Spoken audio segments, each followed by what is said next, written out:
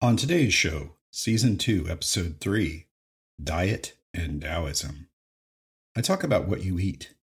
For the question of today, I answer a question about my thoughts and opinion of the current USA president from a Taoist perspective.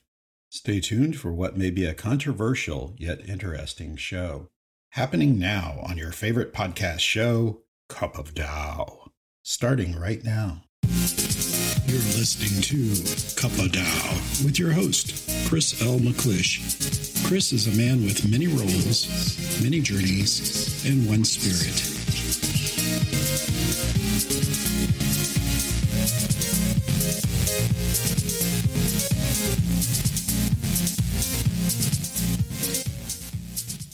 Hello, everyone. How are things going? As you may or may not be aware, I'm not a dietitian, nor am I able to advise you about dietary advice. I am no longer even a psychotherapist. I let that license go in December for better or worse, as I don't plan to return to the field. I am still holding on to my certified fitness trainer certification. Not sure why I am, but I am. So I remain semi-retired due to my health issues. Speaking of which, as a Taoist, I've always valued compassion towards animals. I don't like how the animals are treated, processed, and the conditions at the slaughterhouses. And I've had periods of my life being a vegetarian for those reasons mainly. Because of my high blood sugars elevated to a level of diabetes, along with some swelling or edema in my ankles, I recently started a new diet, the keto diet. Of course, I could have remained vegetarian and went on the keto diet, but when you cut out sugar and carbs, including bread and rice, it seems that my food choices were pretty limited to varied forms of salad and cooked veggies. So I reluctantly decided to return to the world of eating meat. My diet now is actually more of a cross between Mediterranean and keto, as I want to avoid some of the unhealthy animal fats whenever possible, in favor of olive oils, avocado, coconut oils, along with nuts to add more healthier fats to my diet.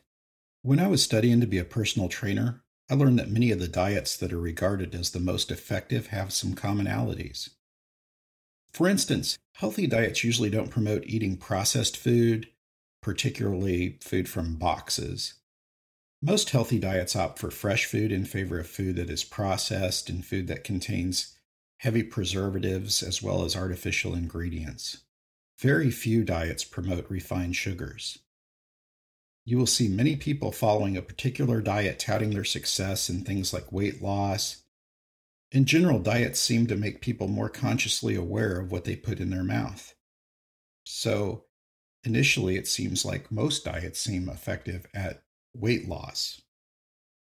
Although there are many diet commercials promoting that you can lose weight and feel good without exercise, I think most healthcare professionals would agree that exercise in conjunction with proper nutrition is the way to go. So why did I choose keto? It seems to show promise for those with blood sugar issues and those with neurological issues. The premise is that you put your body in a state of ketosis, which is not the same as ketoacidosis that you might have heard about with diabetics. Ketosis is where your body learns to burn fat as a fuel source, as opposed to relying on sugars and carbs. Mainly the same state that our ancestors were in before the agricultural revolution, where refined grains, starchy carbs, and then later on sugars became the norm. And you get the food pyramid, which shows that you're supposed to eat enough healthy breads and carbs. People following the current guidelines seem to be getting fatter and fatter. As a nation, the United States is getting heavier and heavier and more unhealthy, and diabetes is becoming rampant. Is the keto diet 100% healthy without long-term health risk? I can't say. Again, this is out of my realm of expertise. I do believe that sugars and unhealthy sources of carbs are not for me. I want to not just lose weight, but I need to adopt a lifestyle to avoid or at least postpone further health consequences. I've seen my mother die from both kidney failure and heart failure, having to sit up each night or she would drown in her own fluid. During my high school years, every night I'd have to help my mom hook up to a peritoneal dialysis machine. And I want to try to avoid that for myself. If I can keep from it, I don't want to die from congestive heart failure and kidney failure. It's not a fun way to go. I've also been going to the gym every day, except for inclement weather days, because I do believe, like I said before, that exercise is important. Just by looking at me, some people would say I look fine, maybe even say that I have it made. I'm 50 years old and no longer employed in a full-time job, or even part-time at the moment. Yet I can say that outward appearances don't tell the whole story. As some of you who regularly listen to the show may know, I don't get much sleep because of cramps due to dystonia, combined with the discomfort of the CPAP machine that keeps me from discontinuing breathing due to my sleep apnea. I have several medical issues, including mitral valve prolapse, which is a bad heart valve that may need to be repaired or replaced. And like I said before, I've noticed an increase in swelling throughout my body, mostly in my legs and ankles at night. I'm told to wear compression socks to prevent blood clots in my legs. Like I said before, sometimes outward appearance doesn't tell the whole story. I've had episodes of choking on food due to my muscle spasms in my throat. I've had periods of incontinence due to bladder muscle issues, of incomplete emptying. I still drive, but my sleep neurologist is not crazy about me doing this due to the lack of sleep every night. And for those who envy my early retirement, let me say I was encouraged to take early retirement due to my health issues by my doctors and by my former employer, not due to bad job performance, but for reasons I'll mention in a bit. To top it off, it happened at a bad time. Before my last job that I retired from, I had previously worked for a big hospital in a mental health ward. I had full-time benefits, including health insurance and even disability insurance. I was good at what I did, psychotherapy, including individual sessions and groups, morning to evening, despite noticing changes in my body, such as tremor, muscle coordination issues, problems writing, and problems typing. A psychiatrist who admired my work asked me to leave the hospital and set up an outpatient mental health and addiction program for her practice. And she wanted me to lead it as a clinical director, and I accepted. I had previous experience with being a supervisor and with setting up businesses, including my own private practice, so it was an easy decision. Unfortunately, even though she paid very well, I no longer had the benefits that a large company, the hospital that I previously worked for, had, such as the paid short-term and long-term disability plans. At the hospital, my disability insurance would have covered short-term and long-term disability for 70% of my income should I become disabled. But at that time, I didn't see disability in my immediate future. As I worked for the psychiatrist, my tremor slowly increased, as did issues of slurred speech and some clumsiness.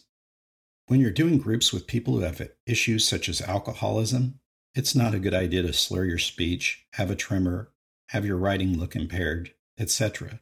So I constantly had to explain my illness to new clients. The clients loved me, but my boss, the psychiatrist, was pressured by some of her support staff to find someone who could replace me, who was not only cheaper, but didn't have the health issues I had, which were a risk. And by the way, in case you're wondering, I didn't miss any work or have any performance issues in that nature. She met with me and she told me she was helping me by cutting my hours. I didn't mind some cutting hours, but she cut my hours to where the schedule that she scheduled me for, I think it was like 5 hours a week, wouldn't sustain or even warrant me driving to work, let alone be enough to survive on.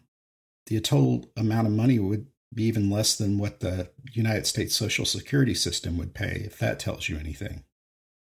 So I was forced to consider other options. I strongly considered getting another job, but my movement disorder specialist and my sleep neurologist consulted with me about retiring early.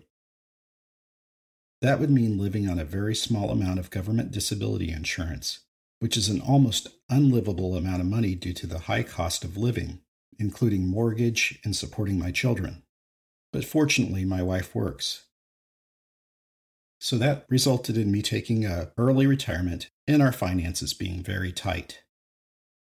I don't know if it's a dream or fantasy, but I always think that I will be returning to work. I take steps to exercise daily, and now I'm trying this new diet and lifestyle. I try to do meditation instruction, mindfulness instruction, but where I live, that is not in very big demand right now. If I return to work full-time, as I mentioned before, it probably wouldn't be in the mental health field.